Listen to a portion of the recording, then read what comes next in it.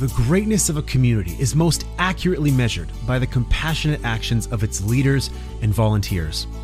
Every week, founder of the community Big Hearts, Stu Starkey, will place the spotlight on leaders and volunteers, highlight key stories and statistics, and share insights to educate listeners and inspire everyone to have greater impact in their communities.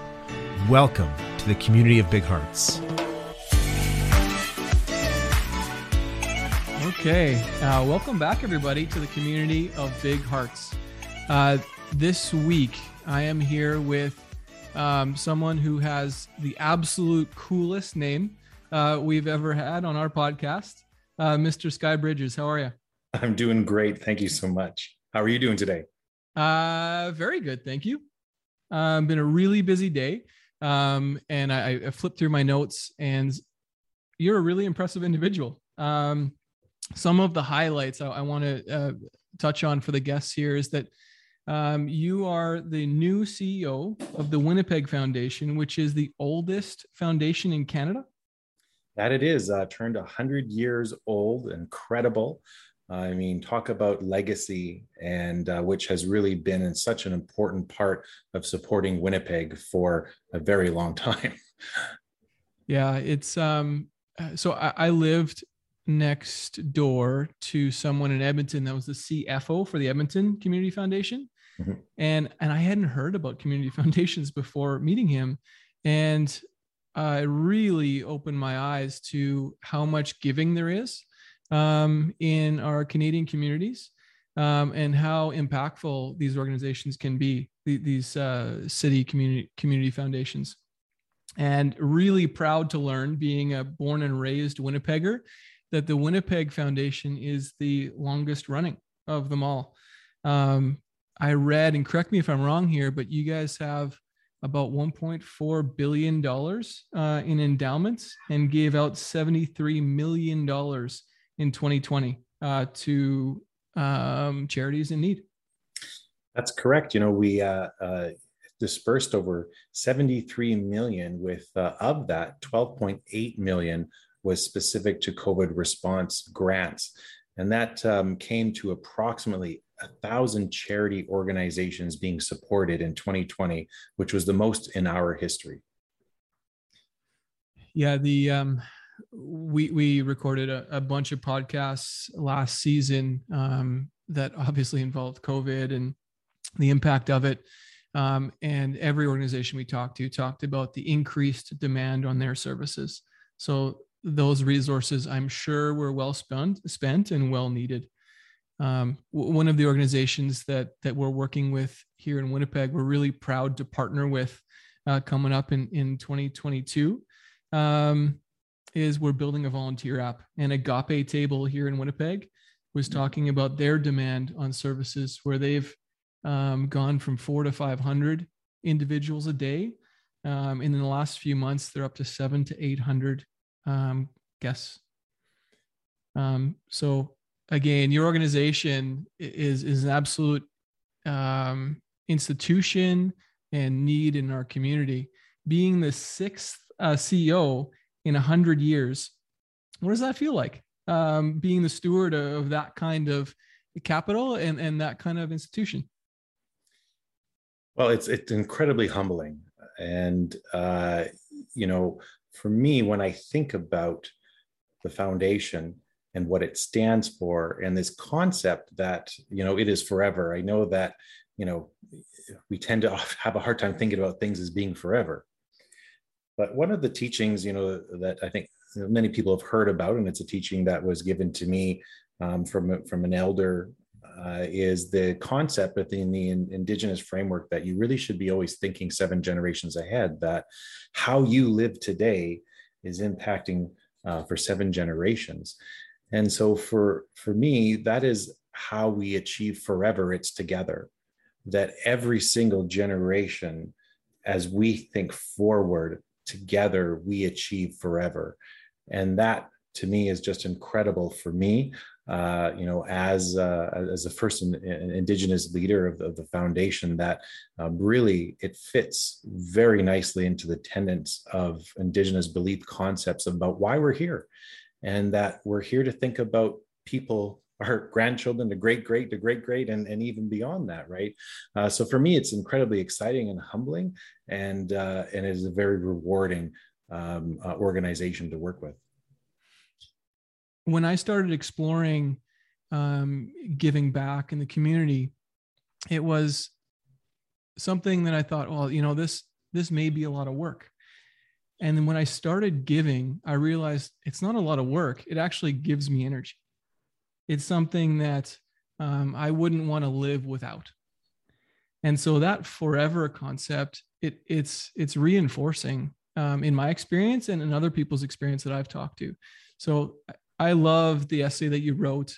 I love the part where you explained what communities are to you, that it's about people coming together and taking action. The essay was part of a series of essays where we invited several different Winnipeggers to write in their vision for Winnipeg looking forward, in 100 years. So my essay is part of a submission, and all those essays are available on our website. Some incredible, thoughts and ideas around it. And at the center of my essay, it really, and again, it comes from a teaching that an elder gave me. And she said to me, I want you to imagine that you're sitting in the center of a teepee. And so, and look at the poles. So a teepee is made of trees that kind of come together to make the teepee. And she says, I want you to look at every single, pole, and I want you to name a religion, a cultural background, a faith, and keep going, around as many times you can until you can't think of anymore. And then I said, okay, I'm done. And she goes, now look up and tell me where they go. And of course, in a teepee, the poles all come together. There's so much layer and meaning inside that metaphor, but the essence of it is that we as a human family are all part of the circle. And I believe that we must always be striving to ensure that we are inclusive of everyone being a part of that circle. And as we do that, we become more stronger, because we do all connect, together, as much at times that we do feel separate. The reality is Winnipeg exists as a city because of all the people who live in it. Yeah, stronger together. Yeah, absolutely. But I get it, we all have challenges in our life. People are busy raising, kids and families, and challenges around it, and we need to take pause sometimes to kind of look around and recognize that we're all connected, right? One of the things that, the reason that we started this podcast was our business, Two Small Men with Big Hearts, started doing some giving. And we started having conversations with other business owners that were curious. And I could see the interest and energy that came from those conversations. So we started this podcast so we could kind of magnify that. Instead of having it one-on-one, now we can have it one-to-many. And hopefully to inspire others to do like we're doing on the business side, and like you're doing in leading organizations on the charitable side. So I would love to know how you got your start down this path, working with charitable organizations, and why. Well, that's a great question. I'm trying to think of, really kind of when did it all started? Because, my previous job was working at the Aboriginal People's Television Network, which most people don't appreciate is actually a registered charity and not for profit, because it is all centered around lifting Indigenous culture, trying to also rediscover Indigenous culture, connecting people to their roots, through storytelling. And at the center of Indigenous culture is storytelling. You are a story unfolding in real time. And, I would say even kind of before that, when I was younger, I'm trying to think of the very first place that I volunteered at. I believe I was 16 years old, and I was volunteering at a retirement seniors home. And I would go in and help them out. And that was in Stonewall. I can't remember the name of the place, but I went in there on Sundays and would volunteer and kind of help out. I think maybe for me, I'm trying to think of where it all started is, I had a lot of challenges growing up in terms of not feeling like I fit in.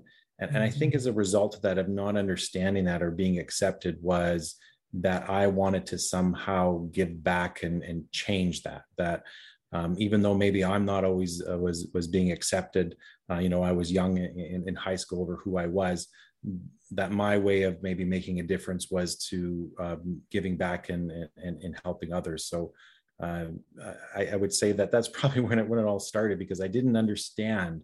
I grew up in the north end of Winnipeg, and when I was around 12 years old, we moved to Marquette, Manitoba. So I went from living in the north end, and there was many Indigenous people went to Luxton School. And then when I went out to Warren, I was kind of in a different place of being a minority, and I was, picked on a lot for it. And I think at being 12, I didn't understand it because it didn't happen before, and you're kind of were implanted a new scenario. And I think that's what started to color my vision of the world, that I wanted to always strive to create an environment where maybe people didn't have to experience the things that I experienced.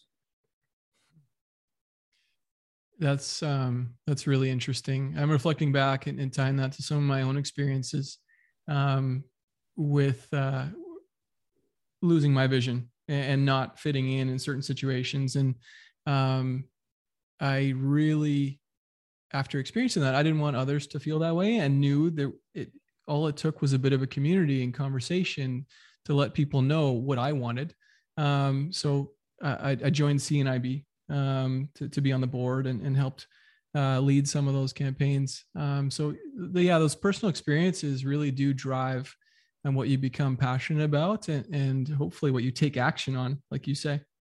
Mm-hmm. Would love to hear some of, in your 90 days into Winnipeg Foundation, would love to hear some of the highlights that you've learned over that time that you'd love our listeners to learn about. Well, I have, for the majority of my life, lived in Winnipeg and see myself as a Winnipegger. But since I've, joined the Winnipeg Foundation, it's almost like I'm a tourist in Winnipeg again. I'm learning aspects of the city and attributes of the city through the eyes of other people that I didn't even know about. And, I always had a sense of, that Winnipeg had a strong sense of community, of people who cared.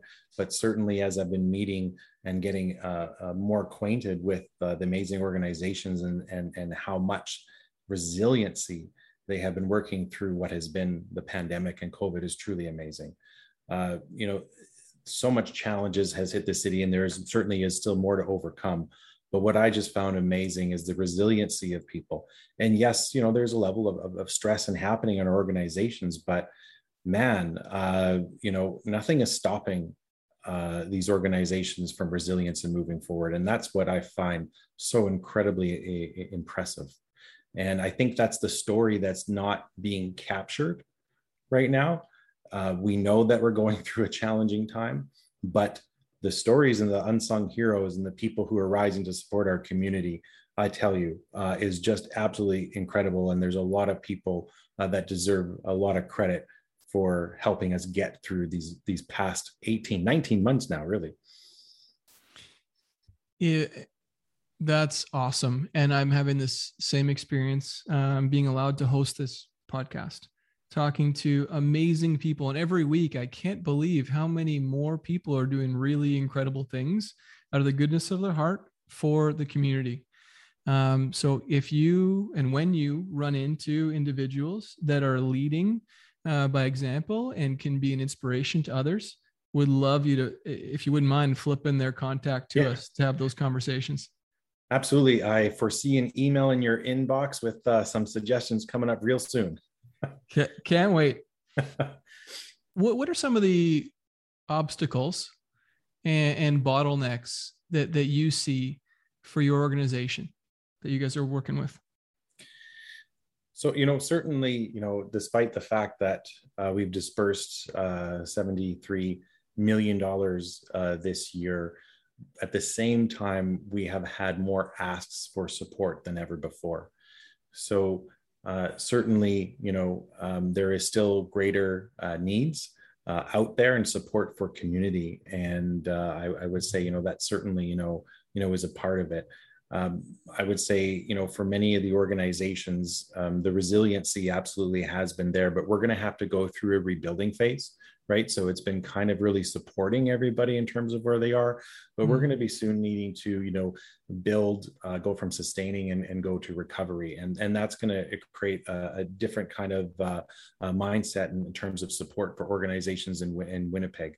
And so I would say that's the biggest challenges, kind of right now.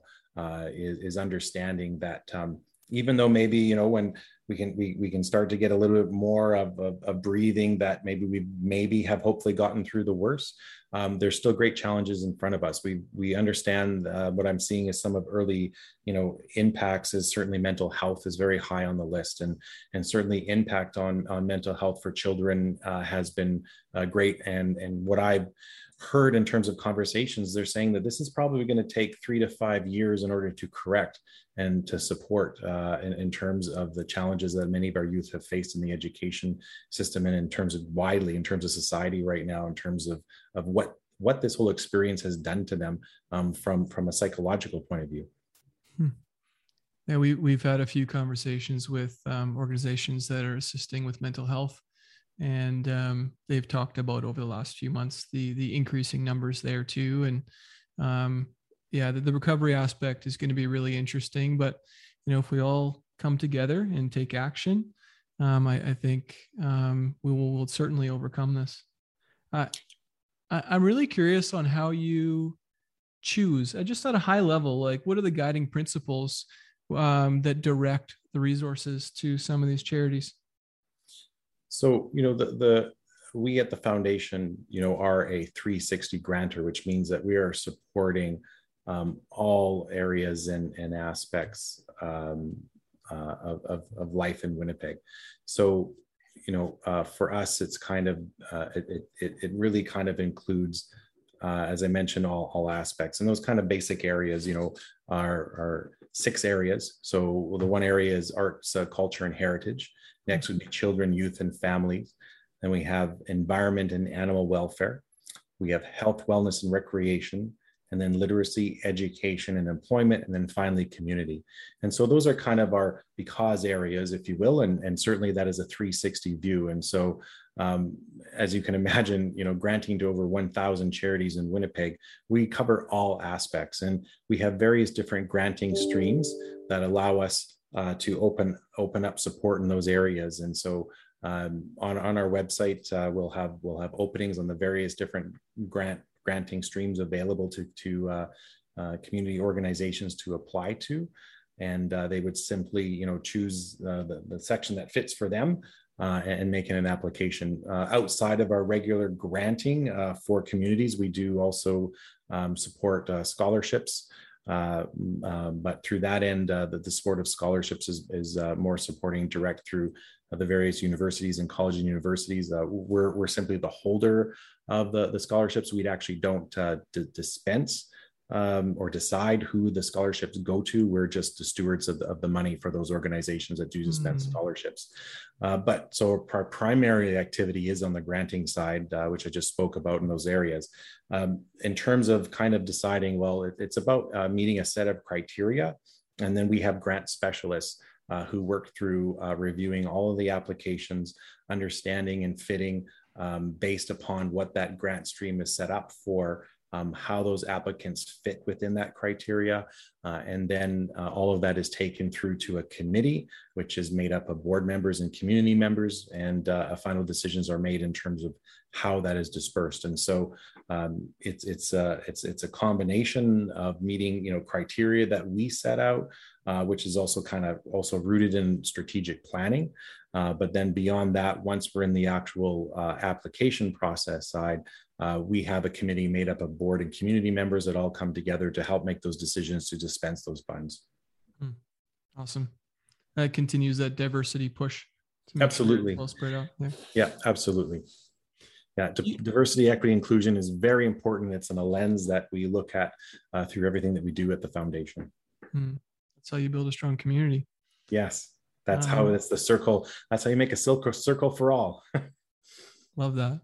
Well, do you have a story that comes to mind when I ask you to tell one of the more impactful stories you've been a part of in these first 90 days?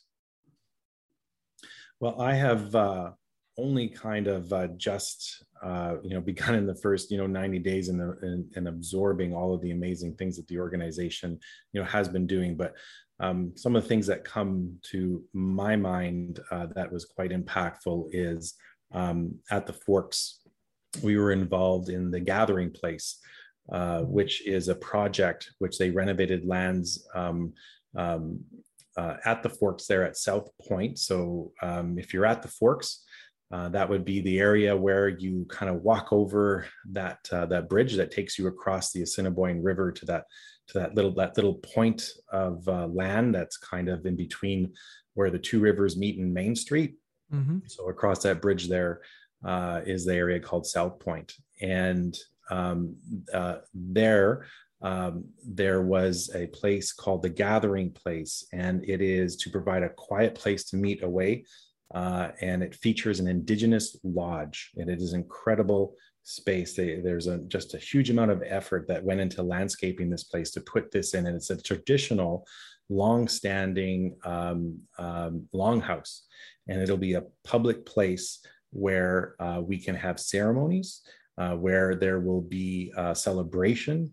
And it is just really an incredible place that will invite Indigenous people and non-Indigenous people to gather together and learn more about Indigenous culture to celebrate. I mean, traditionally, the Forks, of course, is been a gathering place for thousands of years for Indigenous people. And so this is really reconciliation in action. And for me, I'm incredibly, touched now. Now, this project has been I would say a couple of years in the making. It took quite a while to renovate the space, and I just completed it this past June. And so, of course, the foundation has been working and supporting this project long before I came along. But I was fortunate enough to, be in place in terms of seeing the completion of it. And I encourage everyone to go in there. It is a public space, and it is incredible to see. I'll be certainly checking that out very soon. Skye, do you have, or what are your big audacious goals over in the coming years as leader of Winnipeg Community Foundation? Well, everything for me is kind of rooted in process. I think that everyone would probably agree with me in saying that the community or Winnipeg is somewhat not the same community it was 2 years ago compared to now. There's new challenges that are now facing our community. And so coming up for this next fiscal year for us, because our fiscal ends and it restarts through into October, we will be starting the processes of doing vital signs. So vital signs is our approach to researching where the community is, where the needs are, where the challenges are, where the opportunities are. So we're going to be doing a new vital signs research project. And based upon that, we're going to get a really clear understanding of where the needs are for Winnipeg and how Winnipeggers see themselves right now. Based upon that research, we'll be able to form a brand new strategic plan. So for me, that is absolutely most important. And this research, of course, is going to be evidence-based, inclusive, of making sure we cover all of the important aspects of the population of Winnipeg, because that is what's going to drive the next strategic plan, and for us to understand how we can support a Winnipeg where life can flourish for all. So for me, that's the biggest thing, right? Everything is always rooted in process, research, evidence-based, and then from there being able to design a strategic plan that will further support Winnipeg, which has always been the tradition of the Winnipeg Foundation, right? Our approach is through listening and understanding, and that is achieved kind of through conversations, yes, but also through research to make sure that it's an evidence-based approach. Very well said. How can our community help you and the Winnipeg Foundation? Well, I would say the best way to help the foundation is to help where you think the help is needed most. For us, to me, we want to continue to have a city where we're rooted in giving, and no matter where that giving may be. It may be the Winnipeg Foundation, and it may be others. But I think what would help us most is for people to decide, what matters most to them. What are they passionate about that they're seeing that there is a need? And maybe that's providing a donation to an organization. Maybe it's volunteering. Maybe it's even just simply having conversation with friends and families over, what you're concerned about, right? I think that all of those actions added together, if everyone participated in one way or another, one of those three ways, you'd be helping Winnipeg, which essentially is what the Winnipeg Foundation wants to do. It wants to help build a better Winnipeg. That's awesome. Sky, I told you at the beginning of our interview here, we were going to ask you our wrap-up question, which is, what is the kindest thing anyone has ever done for you? So I'm going to share a story with you, and to give it a little bit of context. When I was very young, I was diagnosed with depression and struggled throughout the young years of my life into the early adult years of my life. And so I was going through a period of depression when I was young. And on a particular night, I remember, when I would have a depression, I would call it kind of storming moments, right? You just can't shake the thinking and the thought processes in your mind. And so it was late at night, and I decided to go for a walk to try to clear my mind. And I just had this moment where I just sat down on the street on the side in Winnipeg downtown and started crying. And then this man comes up to me and says, "Excuse me, can I help you?" And I look up, and it was a fellow who was living on the street. And I had this instant reaction of, "Help me out, man. How can I help you?" And he goes, "Why do you say that?" And I guess I just feel like I should. And he said, "Is it because, I'm homeless?" And I said, "Well, I guess." And I said, and I was just caught in this moment, right? I was upset, I'm crying. And then he just said to me, he goes, "I want you, are you willing to walk and talk with me? I want to hear, what your challenges are and what you're upset about." And so I walked around with this beautiful soul for it was well over an hour. And he listened to me and we chatted. And I also learned more about him. And, there's this term called unconscious bias that we talk about. And he really uncovered unconscious bias for me, this idea that, when people do need help, that there isn't still something that they can give back. And that's what he taught me in terms of kindness. He really, made me open my eyes to have a bigger consciousness and understanding about the world around me. But also, he was a stranger who happened to be homeless, who was a friend at a time when I was in need. And that to me was probably the greatest gift and experience that this world has ever given to me. And I hold that dearly as a reminder about how we truly are all connected. And that when we see people, to try to see them as people and not the situation that they're in. Such a powerful message. Everyone's got something to give. Sky, this was an amazing talk. You're a leader of an incredible organization. And I hope that everyone learns to follow their passion and take some action in their community. So thank you so much for your time. Well, I want to thank you for this great conversation, and thank you for what you are doing. It is making a huge impact. And I just thank you for your passion and for following through on that passion. It is truly making a difference. And I've thoroughly enjoyed this conversation with you today. Likewise. We're just getting started. Very good.